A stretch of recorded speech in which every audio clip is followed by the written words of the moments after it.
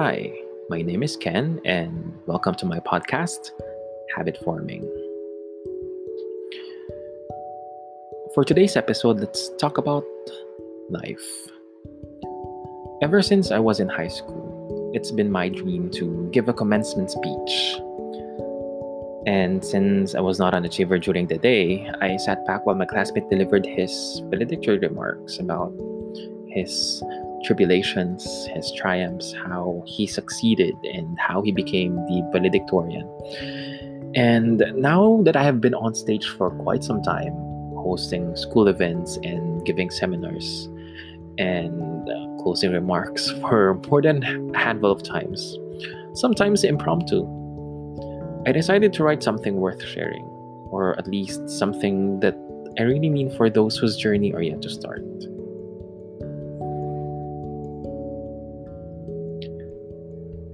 There are three takeaways that I want to leave you.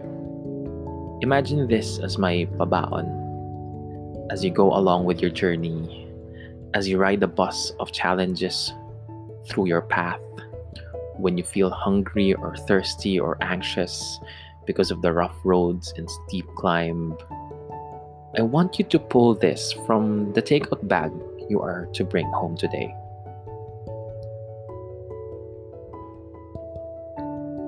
When you feel like you're famished for self-worth, validation, and for recognition, remember that I have packed a hefty serving of self-love for you. Take it in small bites. Savor it. Until that pang of hunger be relinquished with the assurance that you are always enough. That you have everything that you need, and that whatever you have yet to achieve will come to you when your heart is ready. When you feel like your throat is aching because it's parched for purpose, I have placed a bottle of tenacity along with a cup made of determination to quench your thirst and fill you up with the trust that you are here for a reason, and that it will manifest at the right time.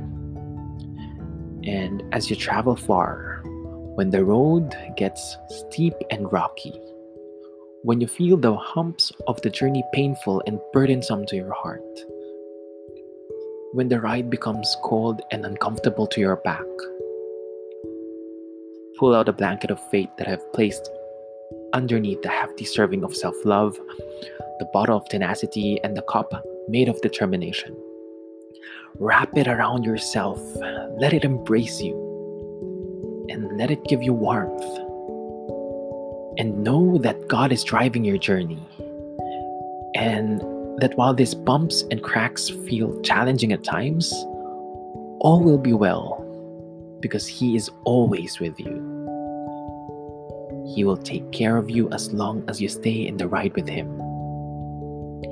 Enjoy your journey and appreciate the view, because this is the most magnificent ride of your life.